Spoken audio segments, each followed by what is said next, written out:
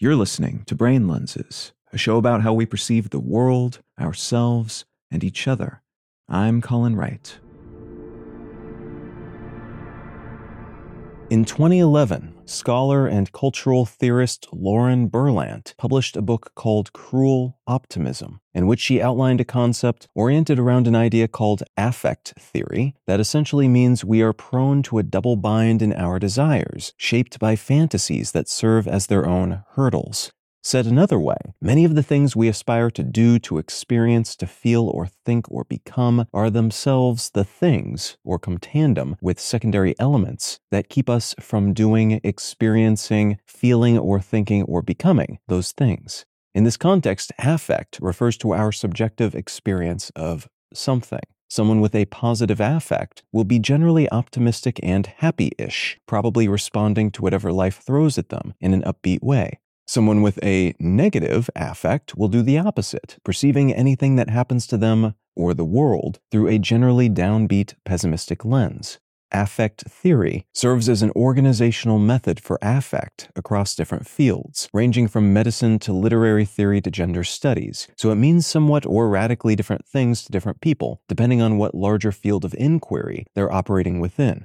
In Berlant's estimation, this theory informs our optimism by nudging us toward affective experiences rather than practical ones. We yearn to be successful according to cultural ideals, the American dream, for instance, but the tenets of that dream are often self-defeating, causing us to expend vast resources, monetary, energetic, chronological, on things that don't get us any closer to the implied stability, safety, and happiness we assume we will experience once we achieve this goal. Our attachment to this goal, according to this framing of the issue anyway, might thus be the very thing that prevents us from ever attaining it. She's labeled this type of optimism cruel because there's a sort of perverse horribleness in being tormented by something that can simultaneously help us get up in the morning and allow us to wade through sadness and defeat and pain toward a beacon of inspirational light on the horizon. There's an element of tragedy in this dynamic too, in that we're often incapable of seeing our desires for what they are and stepping away from them because they're often fundamental elements of our worldviews and self-perceptions.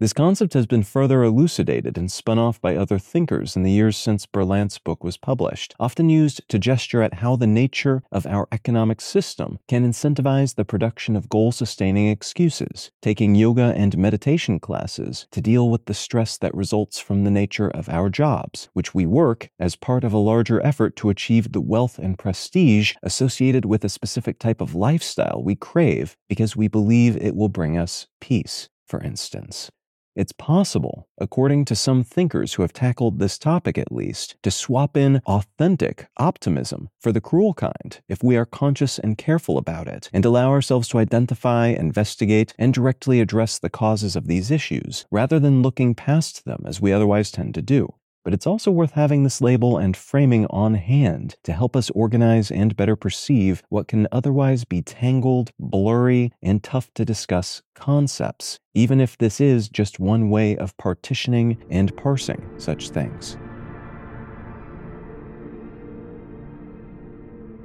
You can find out more about Brain Lenses, including how to support this show, and in return receive an additional episode of the show each week at brainlenses.com. You can also support this and all of my projects at understandery.com. I'm Colin Wright, and I'll talk to you again next week.